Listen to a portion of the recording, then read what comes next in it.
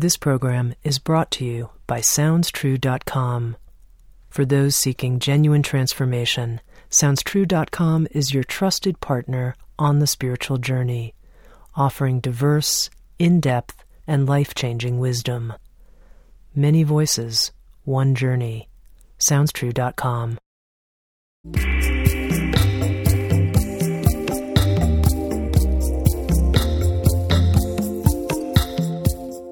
You're listening to Insights at the Edge. Today I speak with Hank Wesselman.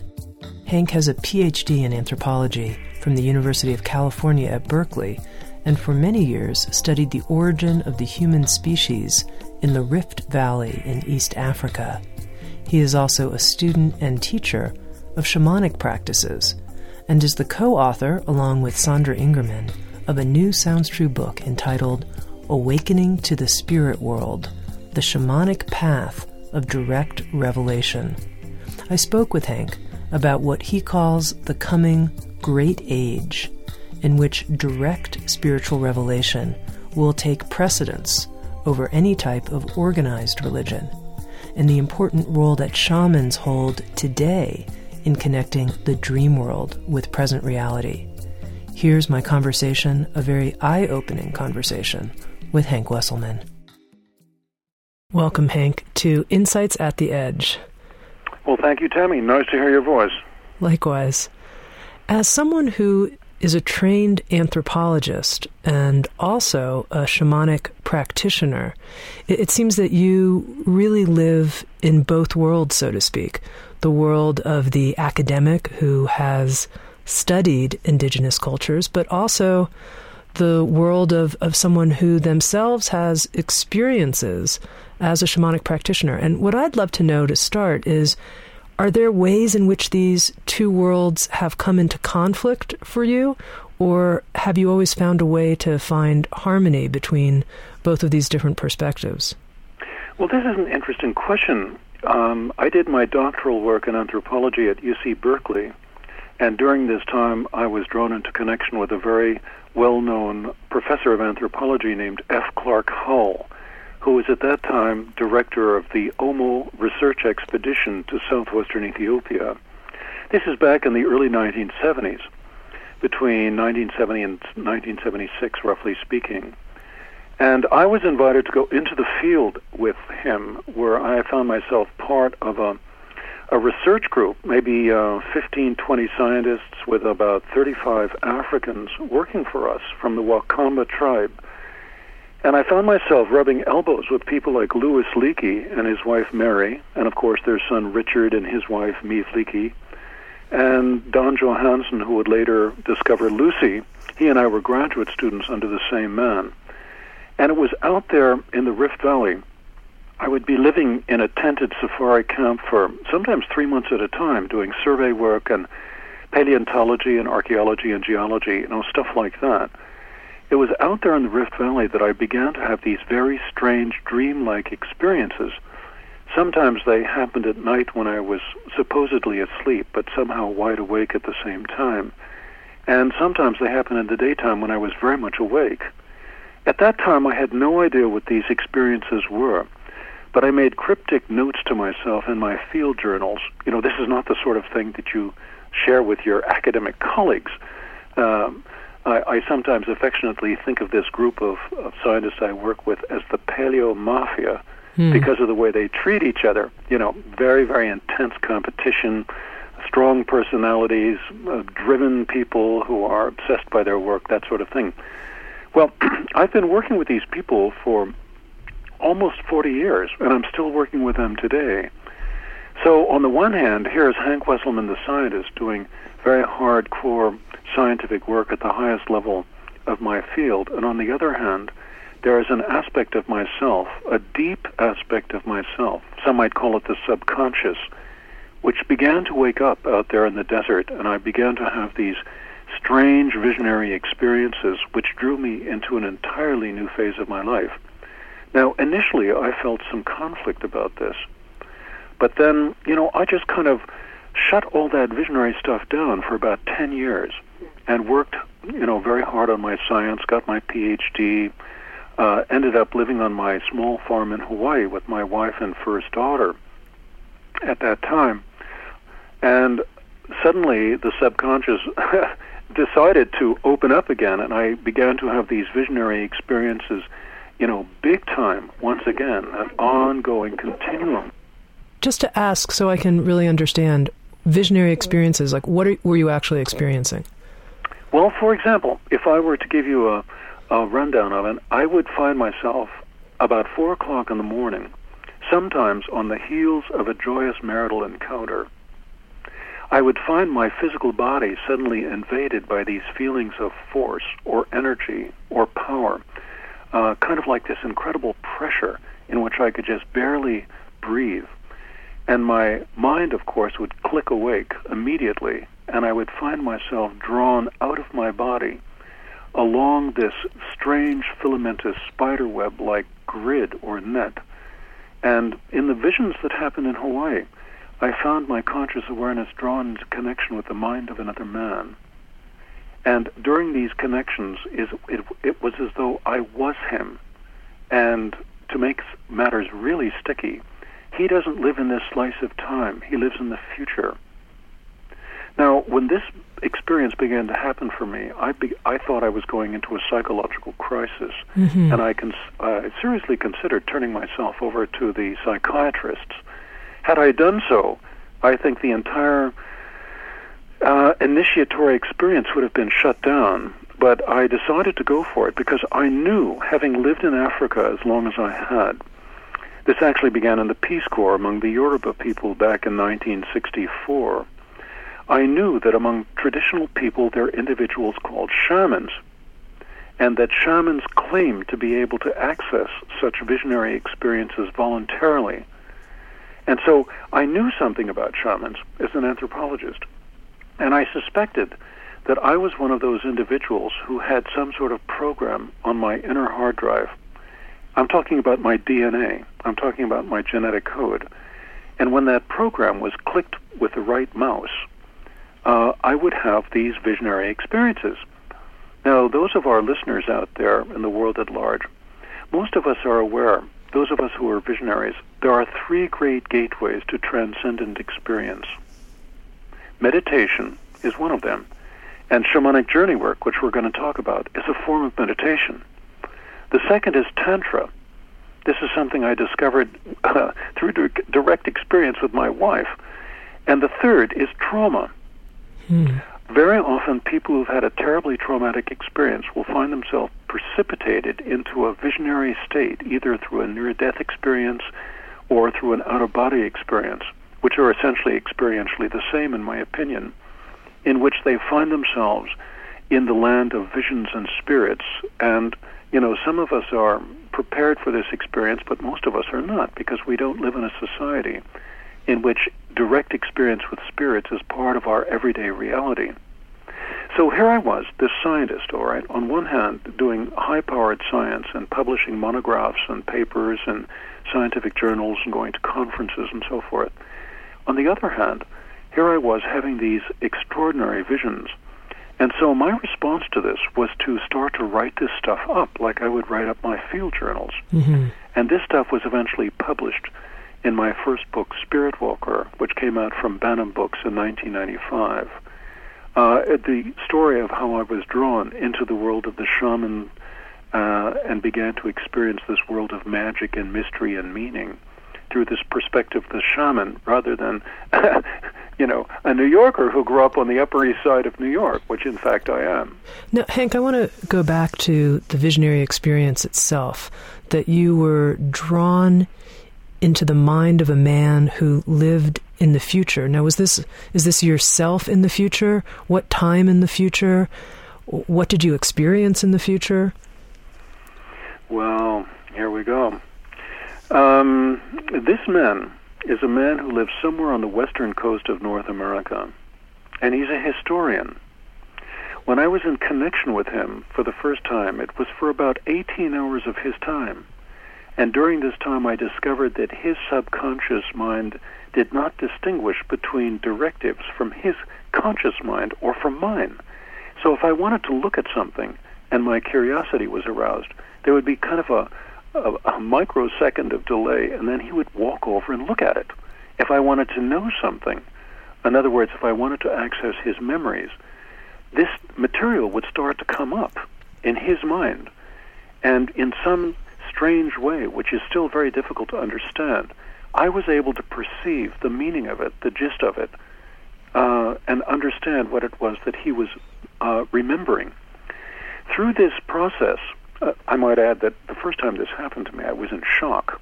I was in real shock. My physical body was lying paralyzed next to my wife in Hawaii, and here my mind had been drawn into connection with this man who lives somewhere else in North America. What I discovered was that he lives in a slice of time roughly 5,000 years after the collapse of Western civilization. Now, he thinks of Western civilization as the American civilization, and the term that he uses for this period is the term the Great Age, because in his oral traditions of his own people, he's the descendant, for example, of a group of Hawaiian voyagers who arrived in a canoe, in a fleet of double-hulled canoes from the islands, from the ancestral islands, roughly 130 years before I connected with him. And so he was the clerk. He's actually a clerk who works for the director of one of these large land divisions, which has been established around the edge of what he calls the Inland Sea. And if I've got this right, and I believe I do, the Inland Sea is actually the San Joaquin Valley, the Central Valley of California, which is filled with water and which is surrounded by landscape which affirms greenhouse warming's worst-case scenario. In other words, all the redwoods and oak trees are gone. You're taking me very far out here, Hank. We're going really far. I'm loving it. You can imagine what it was like for me. Almost not barely, actually. I mean, so we're 5,000 years into the future after the collapse of the Great Age. And when was the collapse of the Great Age? Well, he doesn't know. That's the problem. He knows that it was like 249 generations ago. That's how he measures time. And so if we measure that out with roughly 20 years per generation, it comes out to about 4,900 years. And that's how I've come up with that number. But he doesn't know, because they don't measure time the way we do. They measure time very much like the classic Hawaiians did, through chiefly families, through events, through periods of time under the influence of powerful men and women, this sort of thing. You know, it put me in a hell of a quandary, because what happened when I came out of this experience for the first time is I was kind of like in shell shock. So I spent the best part of a month writing down everything I could remember about this strange dream. At that time, I considered them to be dreams. And then, once I thought I had it down and had it right, I had another experience. And it happened in sequence as this man left his community and went on a long walk into the interior of the lost continent of America in search of answers as to what happened to us. This is the story of Spirit Walker, how this guy went on this long geographic quest, and how he discovered the remnants of the once great civilization of North America living in western Nevada beyond the Sierra, what are today called the Sierra Mountains, and how these people are essentially living as foragers. You can't imagine my disappointment when I discovered this. You know, that the entire civilization state of the Western world was gone. Everything. I mean, these people have no knowledge of where metals come from, or glass, how glass is made, or pottery. You know, everything that they use is virtually made of wood, or most of their tools are made of bamboo. I've included a lot of this information in Spirit Walker. Okay, now you said that originally you thought of these experiences, I guess you could call it sort of mind merging with this man in the future as a dream, but that you implied you think about it differently now, that it wasn't a dream. What was it? Well, at that time I had no other way to think about them as going beyond dreams, these extraordinarily vivid dreams. What I then began to discover through repeated connections with this man over almost a 20-year period, what I discovered was that there are actually shamanic connections with the mind and soul of one of my descendants. You touched on it in your question a bit ago. Is this actually me living in the future? And the answer is, yes, it is me living in the future, but it isn't Hank Wesselman.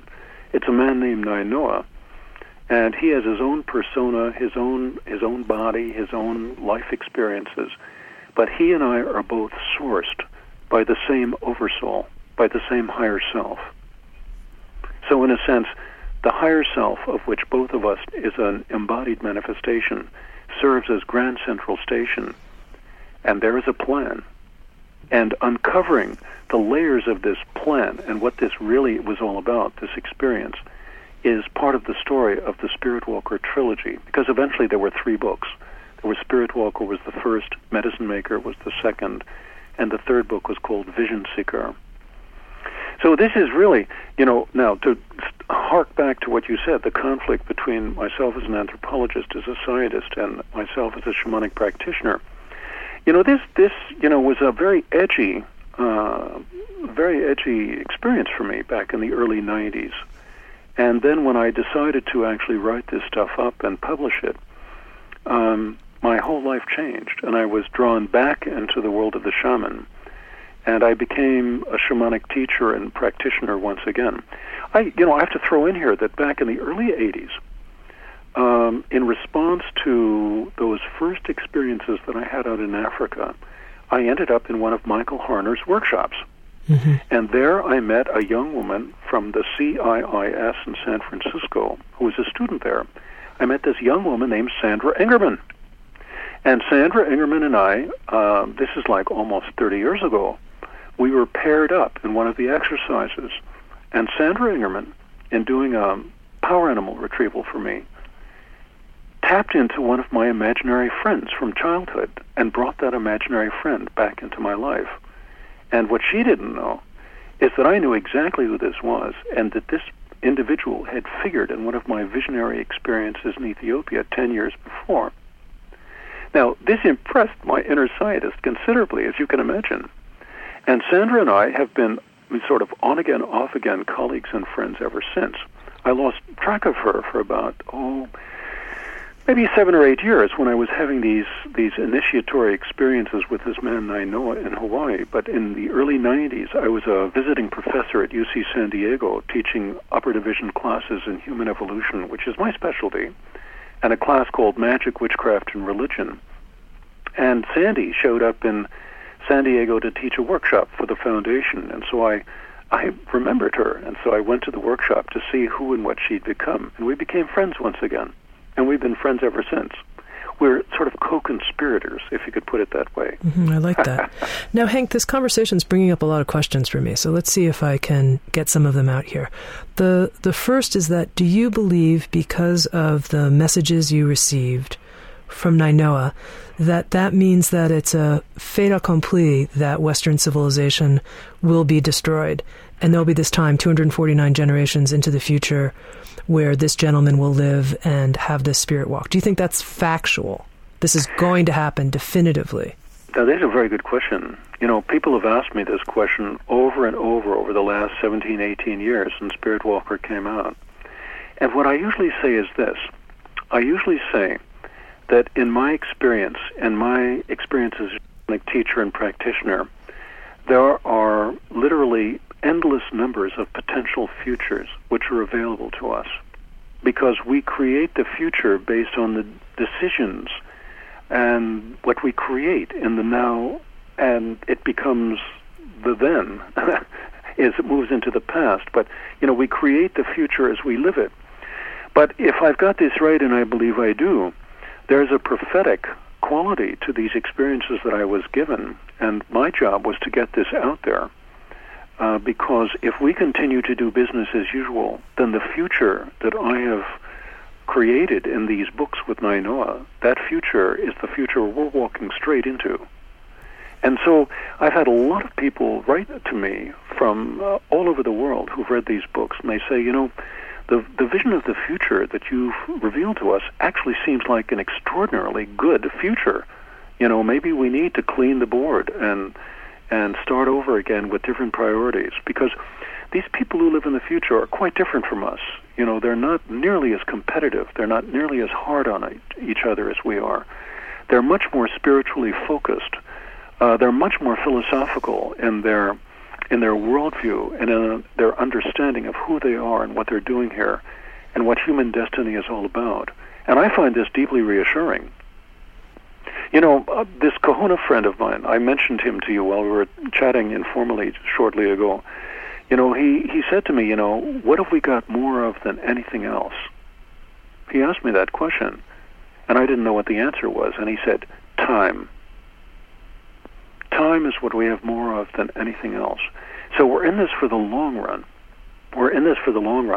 And this man Nainoa, my once and future self who lives in the future, I think that part of the reason that we were drawn together at this particular time is because everything is unraveling rather rapidly right now. I mean, it's like with, 2012 in the offing and so forth and so on. It's like, we're coming into the center of the spiral. We're moving in toward the center, and as we approach the center of the spiral, everything is happening more and more quickly. There's a kind of quickening that's going on, and everybody's very much aware of that. So there's a point at which time will briefly stop, right at the point in the center of the spiral, and then it will begin to unravel again. It will begin to wind out from the center of the spiral. And what we create at that time is going to be very important, because it's going to form the foundation for the next maybe 26,000-year cycle. I don't really know. This is part of the future which has not been revealed. And you believe that point at the center of the spiral is 2012? It could be. It could be. There's, a lot of impetus toward understanding that, or toward accepting that point. And this is, I think, very important for us, because it helps to focus our awareness on, what we've done wrong, as well as what we could be. And this shift in consciousness, I think, is what 2012 is all about. The alignment of the galaxy, of the axis of the solar system with the cosmic center. This actually happens every year in December, so there's nothing particularly magical about that happening in 2012. But, it's a point of reference, I think, for us to really take stock on, what we've been doing for the last 200 years especially, or 2000. And, the question is, do we really want to have another 2,000 years of applied barbarism, or do we want to step up? Mm-hmm. Now, Hank, as an evolutionary biologist and as a trained PhD anthropologist, why wouldn't you take the perspective that whatever the visionary, dreamlike experience you had, it was human imagination? I mean, that's what our imaginations do. That's how science fiction has been written decade upon decade. Why put this in a different category than a science fiction novel? That's a very good question, and part of the answer comes from my understanding of how the self is put together. This was knowledge that I acquired through conversations with a Kahuna elder, a man named Hale Makua, who passed about 5 years ago. This is a man who was kind of like the Dalai Lama of Polynesia. He was the big Kahuna. Everyone knew who he was. And in my conversations with him, I came to understand something very clearly. Each of us has not one, but three distinct souls. There's the higher self, which is our spiritual soul, our immortal self that does not die. There is the lower soul, which is like the subconscious. It's what Jung called the subconscious and Freud called the id, but it's actually considerably more than that. And then there's the mental soul, which Jung called the conscious mind and Freud called ego. And once again, it's more than that. In the Western world, this information was consolidated for the first time by Pythagoras, the Greek physician, philosopher, and mathematician, who was very much aware that we have three principal aspects. He called them the three principias: the mental, the spiritual, and the physical. Now, the creative imagination is sourced by the mental aspect of ourself. It's the creative aspect of ourself. But the visionary experience is not accessed through the ego. It's not accessed through the conscious mind. It's accessed through the subconscious. And the subconscious is not creative. It's incapable of creating anything, but it can send what it perceives, or in the case of the shaman, what it receives. It can send what it receives to the conscious mind, which thinks about, analyzes, and integrates and makes decisions about it. So the conscious mind is the one that creates separation. The conscious mind is the one that creates doubt. But the conscious mind is also the creative aspect of ourselves. And the creative imagination, the ability to create goals and thought forms of things that we'd like to achieve in life, this is a function of the creative mind. But the creative mind doesn't dream, nor does the subconscious dream. I had a long talk with Sandy Ingerman about this by phone not too long ago. And what I came up with in the end was that it's the higher self that actually dreams. The higher self which exists always in the dream world. Because the dream world and the spirit world is essentially the same. The dream world that we go into when we dream at night is one particular layer or level of the spirit world itself. And so despite the fact that a lot of people might have doubts about the existence of a spirit world, we will access it on an ongoing basis throughout our dreaming while we're asleep at night, as well as our sort of daydreaming during the day when we're very much awake. So the subconscious mind through which the dream is perceived, right? It's the connection between the higher self and the subconscious, or the body soul. It's this connection which allows the dream or the shamanic vision to come through. That aspect of the self is not creative. It can't make anything up, which means that when you're doing this right, when you're having the authentic visionary experience, you're not creating it, you're perceiving it. And you're perceiving it through this deeper level of the self, which is not well understood in the Western world, even by our psychologists, in my opinion. Mm-hmm. So how do you know that everything that's perceived from that part of yourself is true? It might just be a received perception. Or this is what you're saying, it's a possibility. I've got it. This is why the subtitle of Awakening to the Spirit World, which Sandy and I created together, is called The Shamanic Path of Direct Revelation.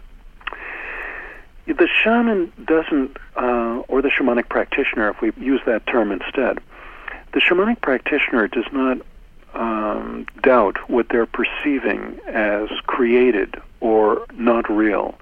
From the shaman's perspective, dreams are real. In fact, the dream world is the real world.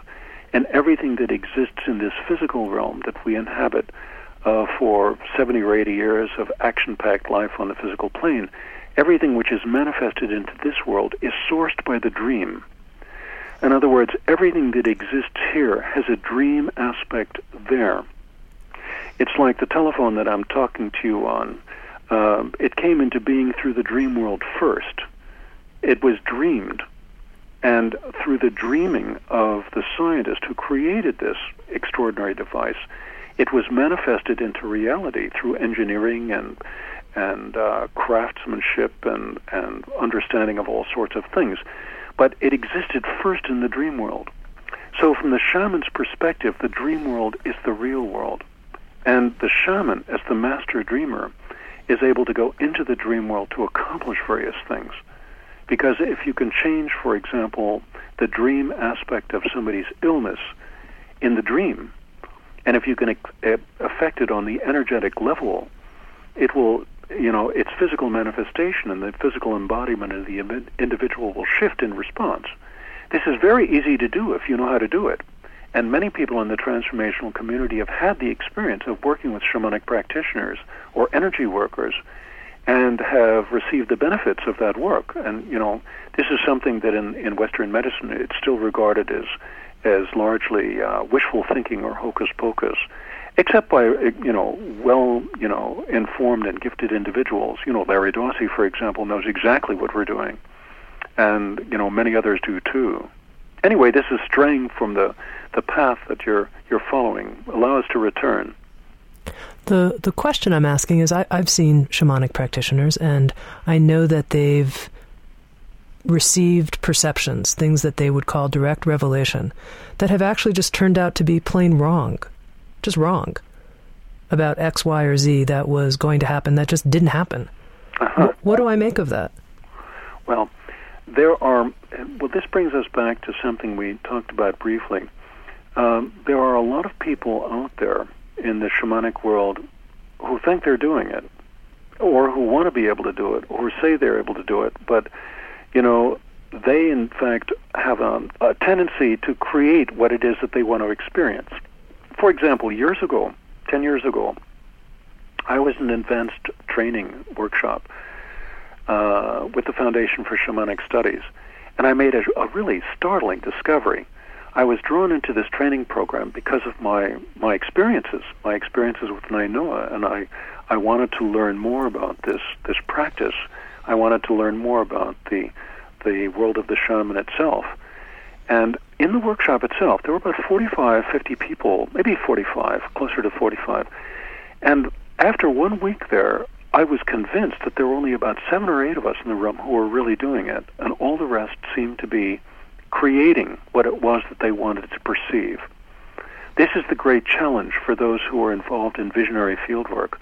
The great challenge is to know very, very clearly when you're creating the imagery and when you're not. And I believe that my work as an artist, when I was a grad student at Berkeley in anthropology back in the 70s, I would be doing my science, my hardcore science, during the week, and then I would take 1 or 2 afternoons a week and I would slip across the Bay Bridge to the Art Academy, where I studied painting and sculpture and drawing for about 7 years. As a practicing artist, I know very clearly when my creative imagination is involved and when it's not. And this is something I just learned through direct experience, through doing it. So when I'm doing it right, I can perceive very clearly when my own will forces or my own, I could put it, ego needs are slipping into the mix. And I can also perceive very clearly when they're not.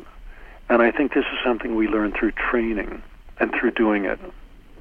So there are a lot of people who are newcomers to the shaman's world.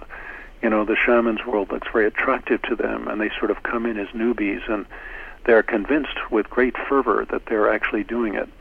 Fervor is it's a critical word, because my kahuna friend from the past would say that when we're working as shamans, when we're working as spiritual practitioners, we're working in what he called the 6th level. The 6th level is the level of the priest, the priestess, the shaman, the prophet.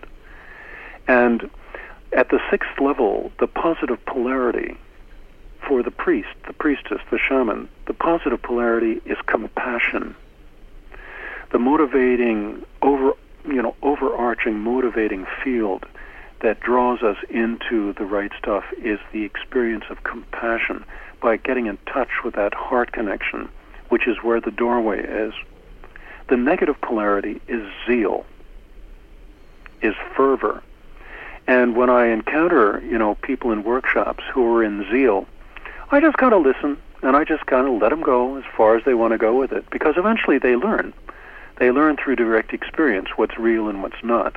And I think this is a very important point.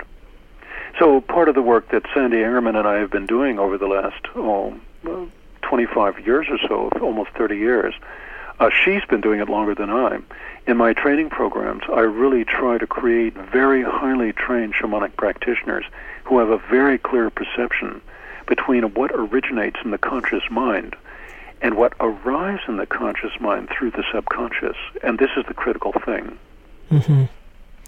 Now, in your book with Sandy that is being published by Sounds True, Awakening to the Spirit World, The Shamanic Path of Direct Revelation, it's really a how-to book in many ways. There's lots of practical advice and tips to begin the shamanic journeying process, and then different rituals and exercises. And you mentioned that you discovered in your own life that you had the DNA to become a shaman, if you will, that it was in you, in your actual biology. So do you think that people who pick up this book, some people will have the DNA, some people won't?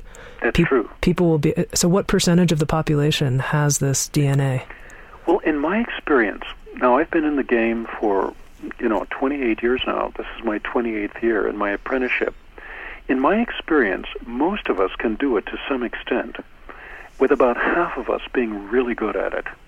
Half of us? About half of us. That's a pretty good percentage. This is very much in alignment with fieldwork which has been done with people like the Kalahari Bushmen of southern Africa, the Kungsan people. You know, that they have that click in their language, the Kungsan. That's actually like a letter of the alphabet. Now, in a typical hunting-gathering band, traditionally about 50% of the group could shamanize when the need required it. So this has been my experience in the Western world as well. Of course, the people who come into my workshops, I'm getting a skewed number here because they're already interested in. Many of them already are visionaries, and they're coming into the workshop to find out what's been going on and to try to refine these skills that they have. But I have found in workshops that about 80% in a beginning workshop can do it to some extent. There are some people who just can't do it. So in creating this book with Sandy and I, when we talked it over at Sounds True's invitation to create this interesting literary endeavor, in creating this book, what we've tried to do is we've tried to give this ancient, mystical, spiritual path an upgrade.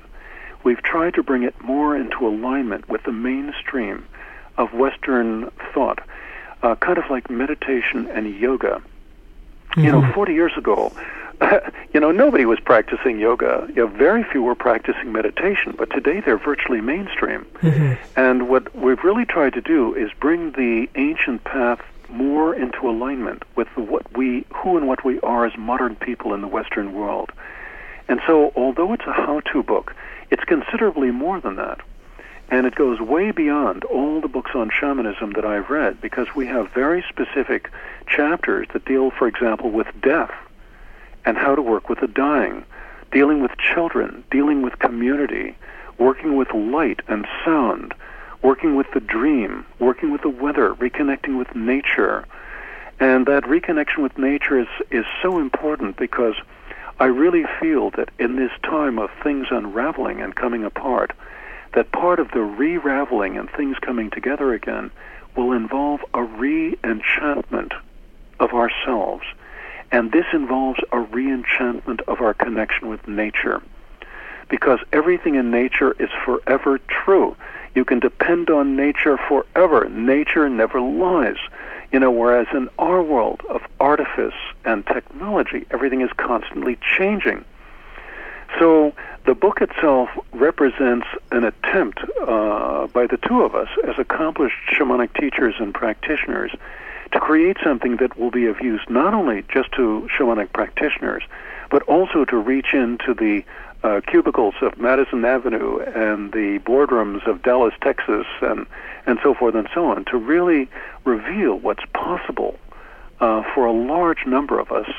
Because once you get in touch with this inner visionary within ourselves, your whole life can change in a very dramatic way in a very short period of time, and life becomes an incredibly enhanced adventure.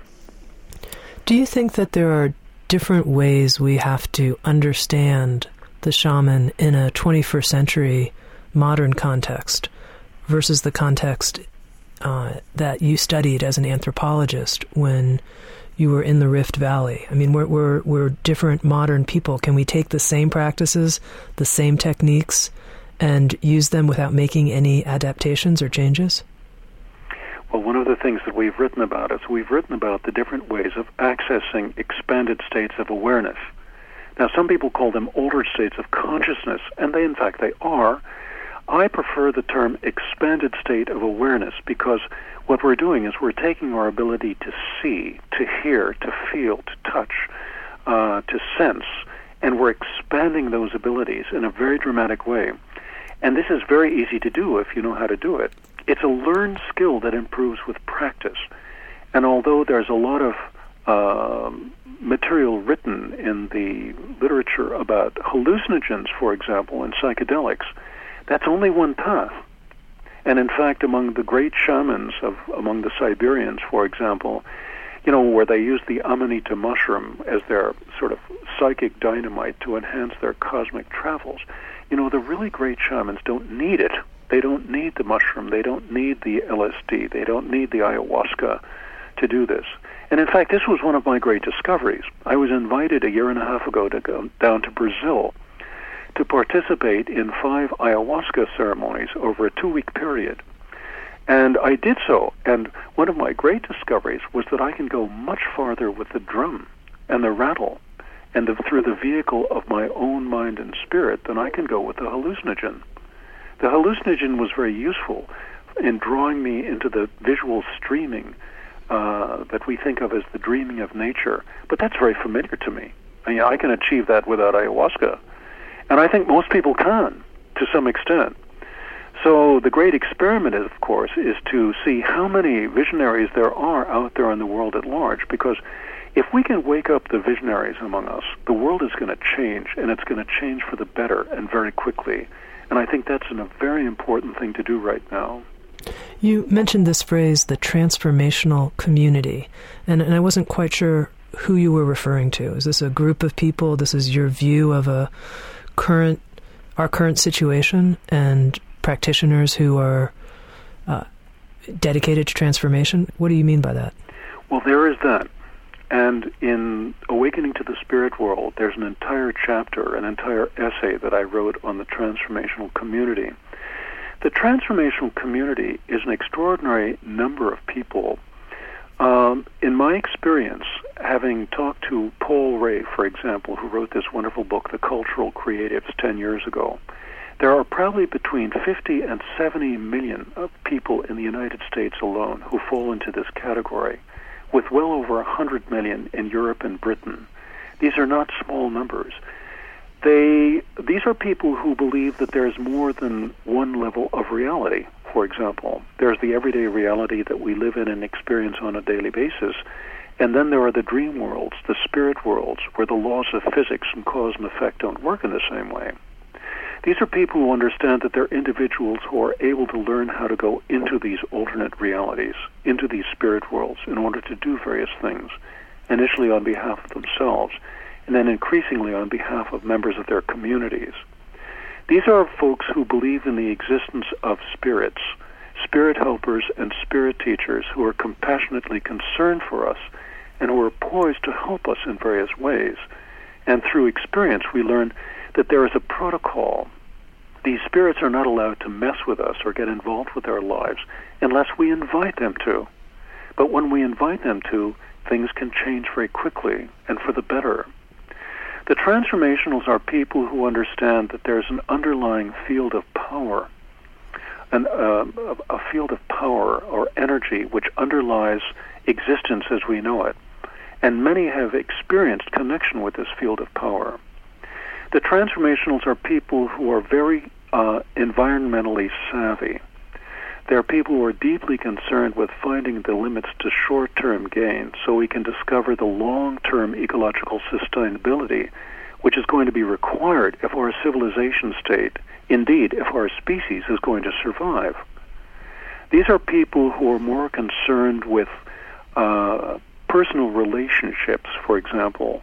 They're more concerned with the nature of their relationships than they are with personal gain. They're concerned with issues of the elderly, issues of children, the issues of women, the issues of minority groups, the issues of the gays. These are people who have a very humanistic perspective on life, and they tend to favor endeavors that are cooperative rather than competitive. In other words, endeavors that favor the many rather than the individual. So these are people in whom I have a great deal of hope. The numbers of these people reveal, and this is demographics, which was derived from Paul Ray's book, The Cultural Creatives, that came out about 10 years ago now. The Institute of Noetic Sciences, I believe, were the ones who published it. The numbers are not small, and they appear to be growing, because more and more people are dropping out of the so-called modernist paradigm, which is failing to solve the problems which it has created. And at the same time, you have the traditionals, you have the fundamentalist-type Christians and Muslims and Judaic practitioners. You know, a lot of them are old now, and they're dropping off the screen, and their children are not as inclined to follow these old-time traditional values as their parents and grandparents were, because they live in a very different world. So it's in the existence of this transformational community that I really find hope for the future, because these are people who understand quite clearly that the time has come to create a new cultural mythos in which we redefine who we are, what our priorities are, what we're doing here, and what our personal destiny is as souls who are traveling across eternity. This is the transformational community. Now, Hank, I have a question about one of the aspects of the transformational community that you identified, which is an experience, a belief, a conviction that there are spirits and spirit helpers, and that we can work with our spirit helpers. So could you talk a little bit more about that? I mean, here you are, scientist, anthropologist. There are spirits and spirit helpers. I can work with them. For somebody who doesn't have a direct experience of that, how can you help them understand what you're talking about? Well, this is one of the reasons that Sandy and I wrote this wonderful book. There is a CD in this wonderful book which will help people expand consciousness. The CD essentially records several tracks of rhythmic percussion. This is a form of sonic driving, and it's been understood for a long time that the brain, the human brain, tends to follow these rhythmic percussive beats or shakes of the rattle in this case, in which case it draws the human brain into what are called theta brainwave patterns. Now, theta waves fire at roughly 4 to 7 cycles per second. Dreaming, when we're dreaming at night, in delta waves are like 1 to 3. They're very slow, regular brain waves. And when we wake up in the morning and we move into a resting, awake and aware state, we're usually in alpha, which fire at roughly 8 to 13 cycles per second. But between alpha and delta are these interesting theta wave states. And that CD in the book is designed to help people achieve these theta brainwave states. Again, this is a learned skill that improves with practice. Now, when you combine the physical stimulus of the sonic driving with a strongly focused intention, in other words, an intention to connect with a helping spirit, or a connection to connect with a spirit teacher in human form, we start paying attention to whatever comes up in our mind in response to this intention accompanied by this physical stimulus. And very quickly, I've watched people move into the visionary experience, often on the very first attempt. In fact, over the last 28 years, I've been, my inner scientist has been very, very impressed by the fact that very often people will move into this visionary experience in response to the drum, in response to the rattle. And they'll go on these visionary inner voyages in which they return with accounts that would pass muster at any Aboriginal campfire. In other words, any indigenous shaman would understand exactly what these Western people are doing. And yet these are non-tribal people. This is one of the things which has allowed me to make this statement, that I feel that there is a template, a kind of genetic pattern, which all of us possess to a greater or lesser degree, which allows us to access these expanded states of awareness. I think, for example, when we were hunter-gatherers, and that was not very long ago. 10,000 years ago, we were all camping out, all right, living as hunting-gathering people. This ability to access these states of consciousness is very adaptive, because it allowed the hunters to find the animals and to get the animals' permission to hunt them successfully. This was part of what allowed us to survive, possibly over millions of years. So this spiritual practice at the center of the shaman's world is essentially this. It's that direct experience of the spirit worlds that defines the mystic, that direct transcendent experience that defines the mystic. And this is the core of what I believe is a new kind of religious complex which is coming into being in our time. This is something we could talk about at some length. Well, tell me a little bit about what you mean, a new religious complex. You mean a new way, which is the path of direct revelation, is our future spiritual form? Okay, here we go.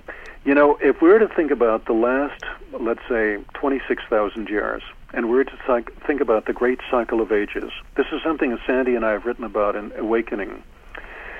There have been 4 great ages since the beginning of this current cycle, and the first age was probably the late Stone Age. It's this period of time in which the shaman was the religious practitioner and art appears.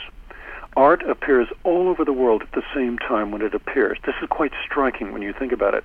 From Australia to Europe to South Africa, when art appears, let's say 35,000 years ago, it just doesn't begin in one place and then spread out. It appears everywhere at the same time. Now, this art is inevitably regarded as shamanistic by most of the investigators who observe it carefully and understand what it is. It's about connection with the natural world, about connection with the animals, about connection with the spirits. And this was the first great cycle. Now, at the end of that cycle, we come to the end of the hunting-gathering period, and we move into the Neolithic, to the invention of agriculture and the establishment of towns and villages, the first settled communities. This happens for the very first time, really around 8,000 to 10,000 years ago. And during the second cycle, something very interesting happens. We're not really sure what it is, but we see a great many of these little figurines of pregnant women. All right, some people have called them Venus figures, some people have called them great goddess figures, but they appear, and we find a lot of images of animals as well. There's no doubt that the shaman was still the religious practitioner, but something interesting is going on in the spiritual practice of these people.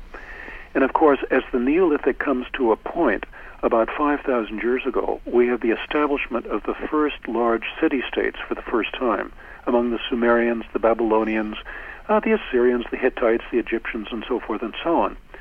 And among them, we have the first state-level societies with the first state-level religions. For the first time, we have gods and goddesses above and beyond the spirits of nature. In other words, as our perspective of ourselves becomes more centralized and stratified, our perception of the supernatural world follows suit. And we begin to see a more stratified spiritual world with high gods and goddesses, in the upper worlds. Zeus and Athena and Hera and Horus and Isis and Osiris. These are beautiful examples of these. Now, that's the third period, the third age in the cycle, in which polytheistic religions became the norm, and we have our first organized, bureaucratized priesthoods who ran these stratified religions. At the end of the classical period, with the collapse of Rome, the collapse of Egypt, something very interesting happens.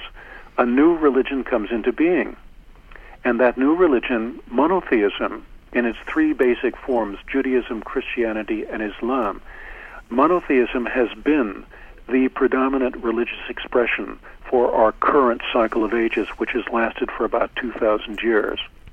Now, in coming to the end of this cycle, all 3 of those major religions are in decline. Now, we could make exceptions with Islam. I don't really understand Islam myself, although I read a great deal about it, and I've experienced a lot of Islam directly through my living in Ethiopia and Egypt and places like this. But we're living in a time which, if history follows itself, and it always does, in which a new religion is going to come into being. And that new spiritual complex has right at its core this direct revelatory experience of the transcendent worlds, which is available to each one of us. In other words, we've come to a point where we really don't need priests and priestesses and priesthoods anymore. We no longer need gurus and, high spiritual mucky-mucks telling us what the score is. We're living in a time in which each person can become their own priest, their own priestess, their own prophet, their own guru, receiving their revelations directly from the highest sources themselves. And this is where the shaman's practice will form an incredibly firm foundation on which this new spiritual complex can be built. And we have no idea what it's going to be yet. It doesn't really have any formal name yet. It's not, formalized around the central teachings of some central prophetic figure like Muhammad or Jesus or the patriarchs like Moses. There are millions of us out there who can do this, probably tens of millions, maybe hundreds of millions. And we all know that the real spiritual teachers are inside of us. The real spiritual knowledge is within us, not outside of us. And this is going to be a new form of spiritual practice. And the shaman's practice, I think, will form a very firm foundation on which this new spiritual complex can take place. So you believe that we are currently entering this fifth stage, that we're in the process of beginning it? Oh, I think it's been going on for the last 40 years. Yeah, ever since, the works of Carlos Castaneda and Michael Harner and others. I mean, back in the 60s, you could count the really good number of really good books on shamanism probably on the fingers of one hand. And today, we're loaded with really good books on shamanic practice and perception. So, this is obviously a major area of interest in the transformational community, having this experience. Now, Hank, there are so many things I could talk to you about, but what I want to talk to you about are just a couple of topics that we opened that we already touched on that I don't quite feel complete on. And one was this idea of spirit helpers and spirits.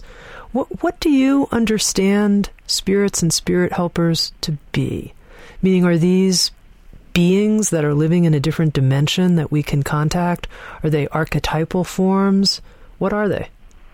The spirit helpers and spirit teachers, if I've got this right, and I believe I do, the spirit helpers could be called ancient human experiences with whom we've been in relationship for tens of thousands, perhaps hundreds of thousands of years, and who've been kind of waiting around for the last 2,000 years for us to wake up and make connection with them again.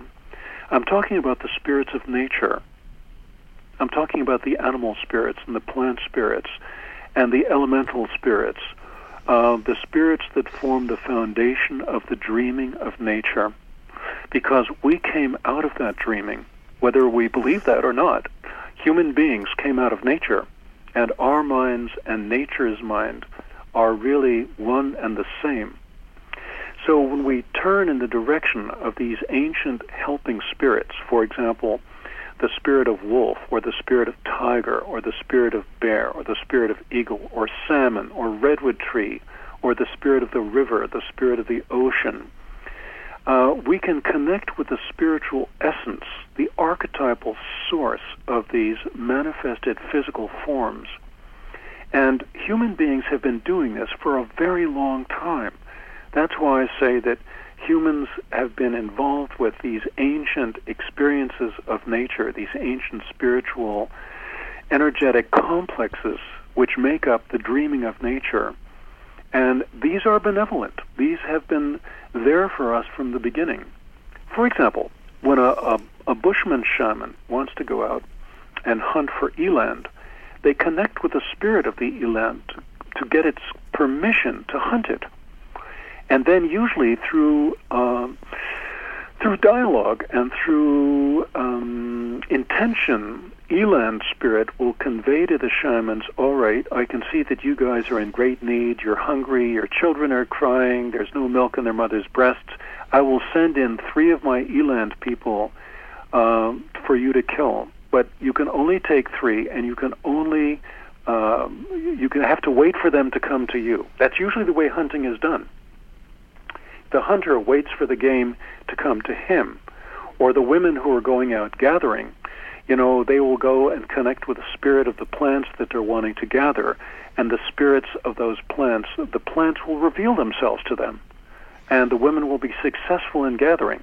Now, this doesn't mean that women didn't hunt. They hunted at the smaller end of the scale, but going out and killing elephants with spears, that's very dangerous work, and you don't take women with children along with you on a hunt like that. So that has always sort of fallen into the male half of the world. No worries. You can go do you that. Understand? Yeah, go ahead, Hank. Go crazy. Yeah. Go spear that elephant. Now, when it came to healing work, all right, the shaman was always the master healer in the imaginal realms.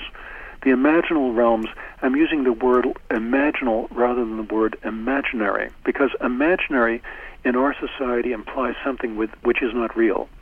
Imaginal suggests that there is a parallel reality which exists all around us all the time. in which these imaginal beings are real, and they're very much connected with us, although in our state-level monotheistic religious belief systems, we've tended to ignore them. And let's face it, most of our monotheistic traditions demonize nature to a greater or lesser extent over the last 2,000 years. So there's a great separation which was created between ourselves and nature. So the helping spirits tend to be manifestations or aspects of the dreaming of nature who've been in relationship with us for a very long time. The teachers tend to be higher level beings. And in my opinion, and this is just my opinion of course, I believe that our primary spirit teacher is our own higher self. The higher self is that angelic being that people perceive as a guardian angel or a winged superhuman of some kind. And of course, being etheric beings, etheric meaning energetic, they can pretty much take any form that they wish to come into relationship with one of their embodiments. But there's a great deal of information in the time that we live now about the nature of the higher self. One of the most extraordinary to me, you've probably read this as well, is Jane Roberts' Oversoul 7 books, in which she really laid out who the Oversoul is and what the relationship between the Oversoul and the spirit guide is. A lot of people who use the word guide don't use it correctly, in my opinion. A lot of people who are talking about their guides are actually talking about their helping spirits. The guide is a very particular figure of grace involved in our soul's evolution across time. And I'm talking about our Oversoul. The guide is the Oversoul's teacher. So we have the Oversoul on the one hand, the source of all the information we ever might have need of during our lifetime, who connects with us through the human capacity of what we call intuition or inspiration. Intuition is a function of our higher self, and it's through the level of intuition that we often receive downloads about, things that we really need to know about. But of course, the choice is always ours to make. The ego, the mental soul, is the chooser, and we can either choose to follow up on this information or this guidance that we've been given or not, And if we choose to follow our intuitions, things usually work out fairly well. If we choose not to follow that intuitive guidance, there are usually lessons to be learned. And, this seems to be the way in which it works. So these transpersonal beings, the teacher really connecting with us from above, and the helping spirits collecting with us through below, these are, authentic human transpersonal experiences which can enormously enhance our lives. And knowing who they are and how to work with them directly is very, very important, and there's been a lot of separation created between us and these spiritual beings, essentially through our monotheistic traditions. I hate to put it that way because it sounds like I'm demonizing religion, but I think the time has come for an upgrade. And this is one of the reasons that Sandra Ingerman and I created this wonderful book, Awakening to the Spirit World, because it's really about turning back to who we once were in the process of turning toward who and what we're in the process of becoming. Hank, thank you so much for talking with me today. I'd love to have another conversation with you sometime soon. I have a lot more questions. You're quite an interesting and tremendously educated person, so thank you so much for being with us. Hank Wesselman, the co-author with Sandra Ingerman of Awakening to the Spirit World, The Shamanic Path of Direct Revelation. It is a new book from Sounds True that also includes a CD of drumming, which facilitates a shamanic journey and your ability to, for yourself, have a shamanic journey and experience the path of direct revelation. For Sounds True, this is Tami Simon. Thank you for listening. SoundsTrue.com. Many voices, one journey.